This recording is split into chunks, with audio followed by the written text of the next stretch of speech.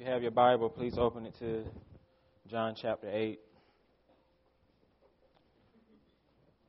John chapter 8, verse 12.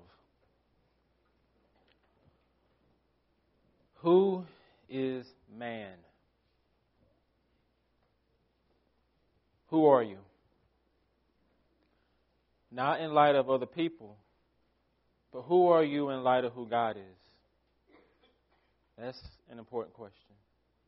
Who are you in light of who God is? John Calvin, the old reformer, says, nearly all the wisdom we possess, that is to say true and sound wisdom, consists of two parts, knowledge of God and of ourselves. But while joined by many bonds, which one perceives and brings forth the other is not easily to discern.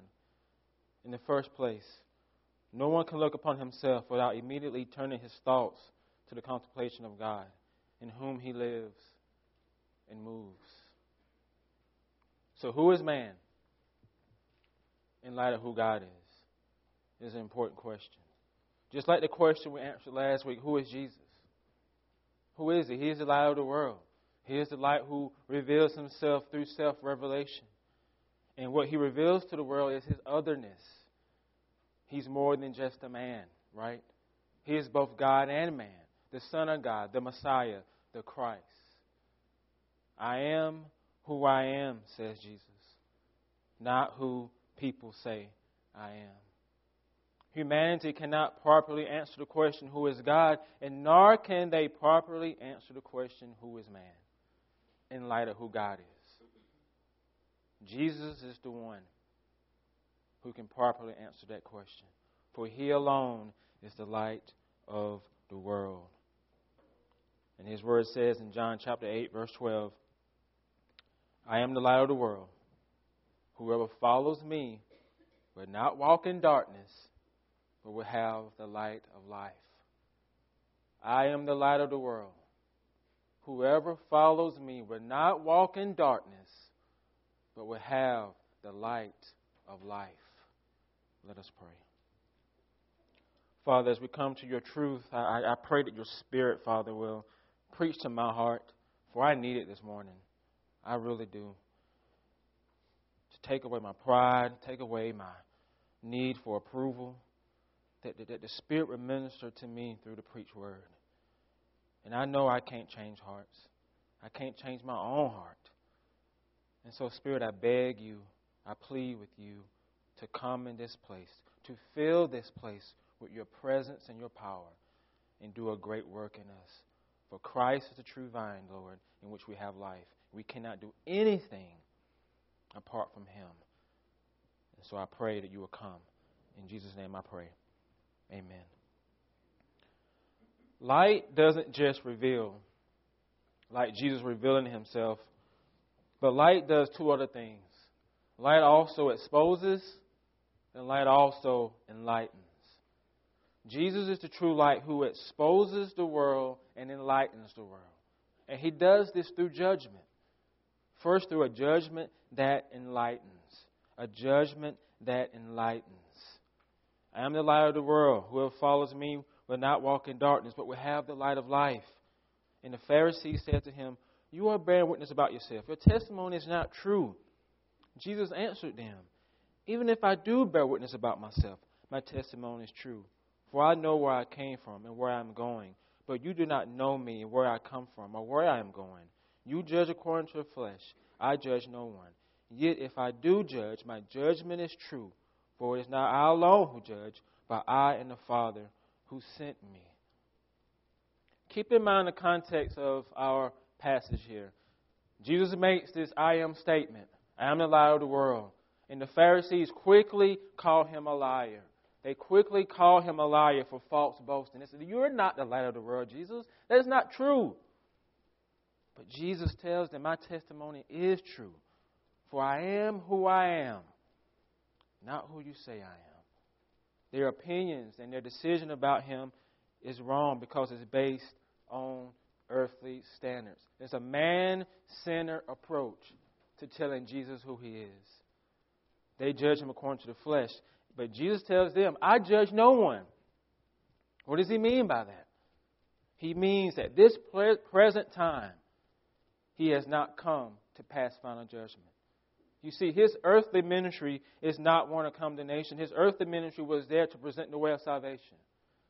And that's what he means when he says, I'm not here to judge. Because he's here to present the way in which man can be saved. John 3:17 says, For God did not send his Son into the world to condemn the world, but in order that the world might be saved through him. For God did not send his Son into the world to condemn the world, but in order that the world might be saved through him. So right now, he is not here as that judge. But he tells the Pharisees, he gives them a clarification. He says, even if I do judge, my judgment is true. For I alone not judge, but my Father who sent me. Both of them judge together. His first comment is not about final judgment, but there is a judgment in another sense. And his judgment answers the question, who is man in light of who God is? Jesus coming as the light of the world answers the question, who is man in light of who God is? And his judgment about who we are is true. His judgment about who you are is true. It's based upon divine judgment, the Father and the Son. And his judgment exposes us to ourselves.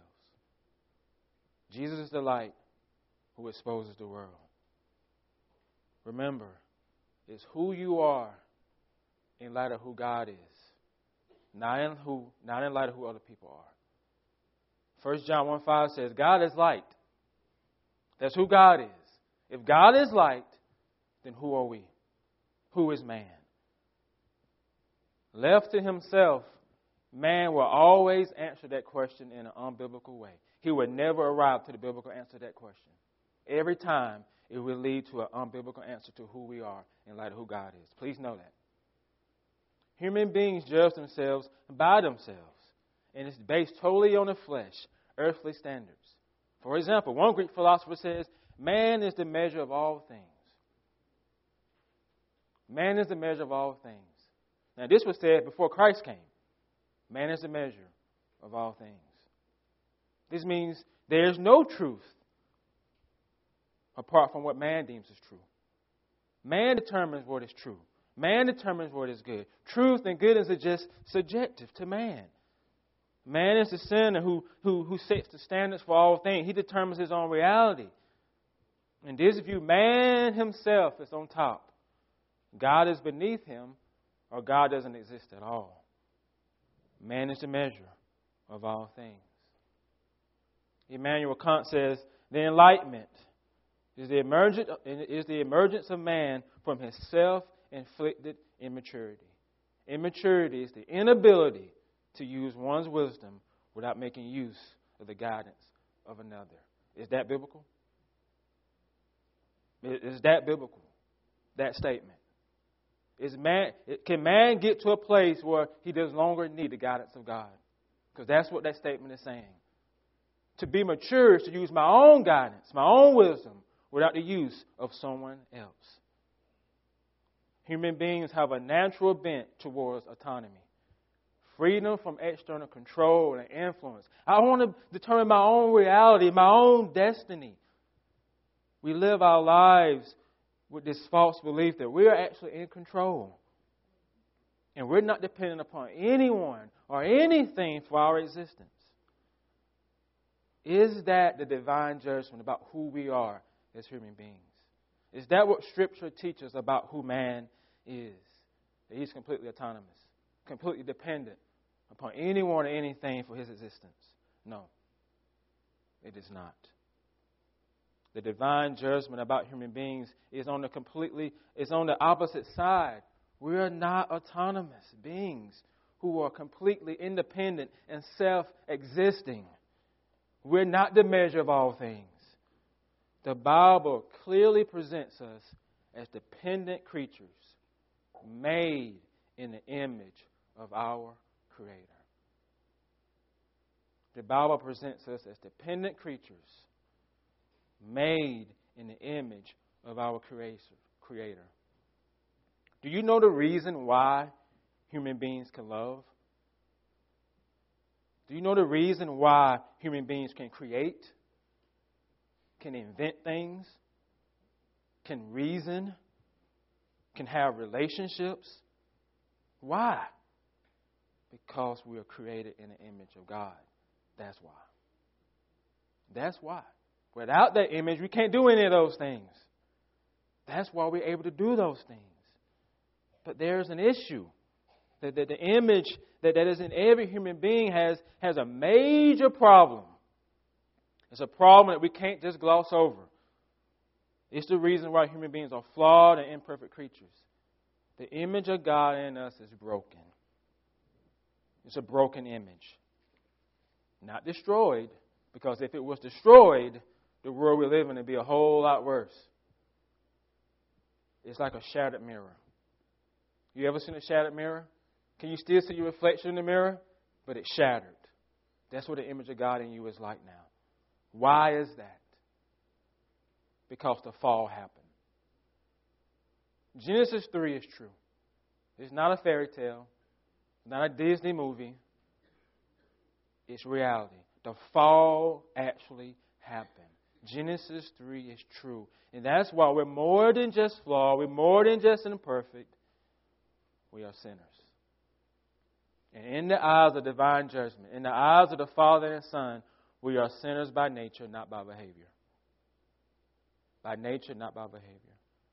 This means every human being is in darkness because of the fall. God is light. And who we are in light of God, we are in darkness. That's who we are. And no human being would naturally come to see that reality. You would naturally, we don't get to that place with ourselves. What we call is that we're just imperfect. We're just flawed. You got some bad people out there, but the majority of people in the world are naturally good. Not everybody is a Hitler and things like that. We are blind to this darkness. It has to be exposed to us. It has to be exposed to us. Jesus says, whoever follows me will not walk in darkness. Now, you do realize the opposite of that is true. That if you're not following Him, you are in darkness. If you're not following Jesus, you are in darkness. The opposite of that is true. So if you're here today and you don't know Christ, you are in darkness. And if you can't see it, because you're blind to it. But Jesus can open your eyes to it, to that reality, to that truth. And to walk in darkness means you live in it. Whenever the Bible uses that term walk, particularly in the Old Testament, it's talking about this is the way you live your life. This is the way you spend your life. This is your reality. This is your nature. You walk in darkness. And the manifestation of true light exposes this reality. Remember, who am I in light of who God is? God is light. What does that mean? It means He's perfect. It means He's holy, without sin, without flaw, without imperfection. And who are we in relation to that? We're not that. Now, if I define myself by other people, then guess what? I'm pretty good compared to some people, right? But that's not the question of the Bible. It's who you are in light of who God is, not who you are in light of other sinful people. Because who am I in light of who God is shows me that I don't have it all together. That there's something wrong. That I'm actually in darkness. God is light. I am not light. John 3:19 says, and this is the judgment. The light has come into the world, and people love darkness rather than light, because their works are evil. For everyone who does wicked things hates the light. It does not come to the light, lest his works should be exposed. That's the judgment. That's mankind. That's us. Jesus exposes us to the sin that stains everything we do. And it's hard for people to accept this reality because we want to believe people are naturally good. Are we naturally good? Any good that we do It's just a reminder that God's image in us is not destroyed. That's all that is. It's a reminder that the image of God is still there. It's just shattered. And goodness, again, it's who am I in light of who God is. Jesus exposes our heart. That's what He does. He shows us the heart behind the things that we do. And the natural bent of our hearts is to be independent of God. To be independent of Him, our Creator. And that is the essence of sin. If you want to look at Genesis 3, the fall, what was really behind that? Man wants to be independent of God. His own Creator, his own boss, his own rules. And that's sin. You want to set your own rules. You want to be on top. You want to be the man or the woman. Independence from God. Are you exposed to that? If you're not a believer, are you being exposed? Do you see it? That you're separated from God. The independence from Him is what sin is. And if you are a believer, what sin is He still exposing in your heart? What is it? As Susan said, you're not saved by environment. You're saved by Jesus. Being here doesn't save you. Only Jesus does. If you grew up with siblings, with brothers and sisters, then you either experience or you are currently experiencing what I call the telltale game. And the telltale game is where siblings go and expose the sins of their sisters and brothers to their parents.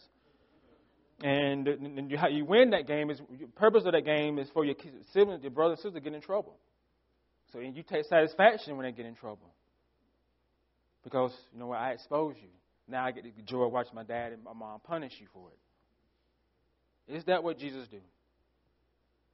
Is that what Jesus does with your wrongdoing? Does He go tell the Father, look what Lyle did. Now go punish Lyle for it. Is that what Jesus does with our sin? No, He doesn't expose our sin for that. He exposes it for another reason. Another reason. John 9:39 says, for judgment I come into this world, that those who do not see may see, and those who see may become blind. His judgment, this judgment exposes, it also enlightens. It enlightens the world to the path of freedom. Because if all that Jesus did was expose my sin, I'm in trouble. Show me how to deal with it. Don't just expose it to me. He also showed you the way out. So if you're sitting there convicted, if you're sitting there like, man, I'm messed up, guess what? Jesus showed you the way out. He shows you the way to freedom. The question is, do you want to be free? Do you want to be free? That's the question. He tells the Jews, unless they believe in Him, they would die in their sins. They would die in them if they don't believe in Him.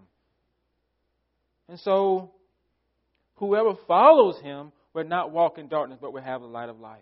And to follow Jesus is not like following Him on Twitter. That's not what He's talking about. It's not going to Jesus' Twitter handle. That's not what He's talking about. And the Greek term for follow is not being a bandwagon follower. It's not being a groupie. It's not none of those terms. This term for follow is only used in the Gospels. Think about that. When I read that, I was like, wow, this term to follow is only used in the four Gospels. None of the epistles, none of the Paul's letters. It's only used in the four Gospels. You know why? Because it's always used in relationship to Christ. That's why. It's always used to signify a relationship with the Messiah as His disciple. That's what it means. To follow Him as a disciple. To follow Him as someone who is internally attached to Jesus, who externally walks in His ways. A disciple of Christ. That's what He's talking about. Whoever follows me as my disciple will not walk in darkness, but will have the light of life. He tells the Jews in verse 31, if you abide in my word, you are truly my disciples, and you will know the truth, and the truth will set you free. The truth will set you free. To know the truth is to know that Jesus is your path to freedom. He is your way to out of darkness. There is no other way. If you don't hear anything else I say this morning, leave here knowing that there is no other way for you to be free from your sin. No other God, no other religion. There's not anything good that you can do. It's only through the person of Jesus that you can be free from your darkness. He is the way. He is the truth. He is the life. The only way. And those who follow Jesus will not walk in darkness. Our English translation of this phrase, it doesn't bring out the true force of what the Greek is saying with that phrase, not walk in darkness. And when I was doing my prep this week, it has a double negative in the Greek with what is called the aorist subjunctive. And when you put all those together, it's the strongest way to say something ain't ever going to happen. The most powerful way to say this would never happen. And what he is saying here is that those who follow him would never, ever, ever, ever, ever, ever live in darkness. Why? Because his blood would never lose its power. That's why. Because his blood would never lose its power. You would never be in darkness. You would truly be set free. Because if the Son set you free, you are free indeed. But do you believe it? Do you believe it? You say free from what? What is he going to free me from? I'm not a slave, Alex. I'm free. What am I a slave to? Jesus says, everyone who commits a sin is a slave to sin. Guess what? Human beings are not autonomous. That's a lie. You are actually a slave to sin. That's who we are. We are not autonomous. We are not independent beings. And so, if you're not in a relationship with Christ, if you're not a slave to Christ, then you are a slave to the sin you live by. Remember, you don't own anything. The things end up owning you. You don't own your workaholic stuff. Workaholic owns you. You don't own your addiction. Your addictions own you. You don't own your sin. Your sin owns you. It is your daddy. It is your master. You bow down to it. It rules over you. And if you're tired of that, then you need to go to Jesus.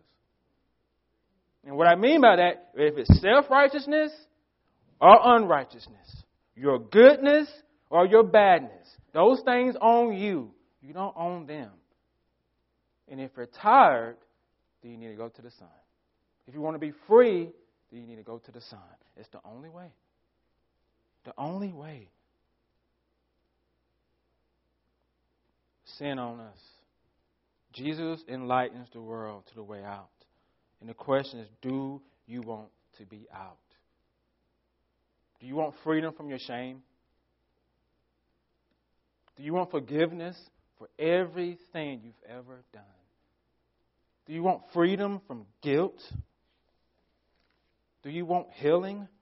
Are you tired of trying to earn God's favor? Are you tired of trying to pretend like you have it all together? Are you trapped in addictions that you want freedom from? Do you want hope? Come to the Son, and your chains will fall off.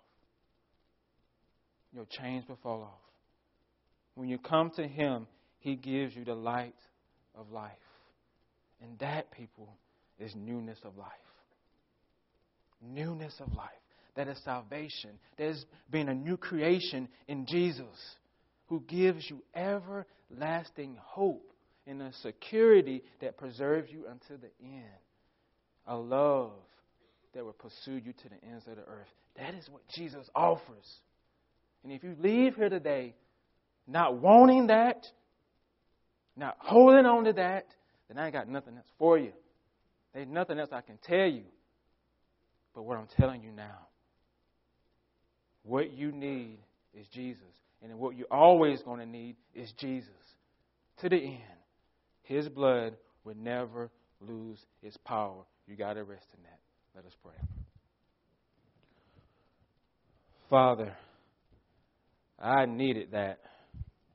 My heart needed that. And I will continue to need that reminder. So often, Lord, we forget. We forget about Him and focus so much on just other things, and we forget, Lord, about Jesus. We forget about how good He is to us and what He is to us, because we think we're going to get to a place where we don't need Him. We're always going to need Him. We're never going to be able to do away with faith in what Jesus done for us, Lord. And that should be exciting to know that that blood that's over us will never lose its power. That means that I'm forgiven. There's repentance. There's grace.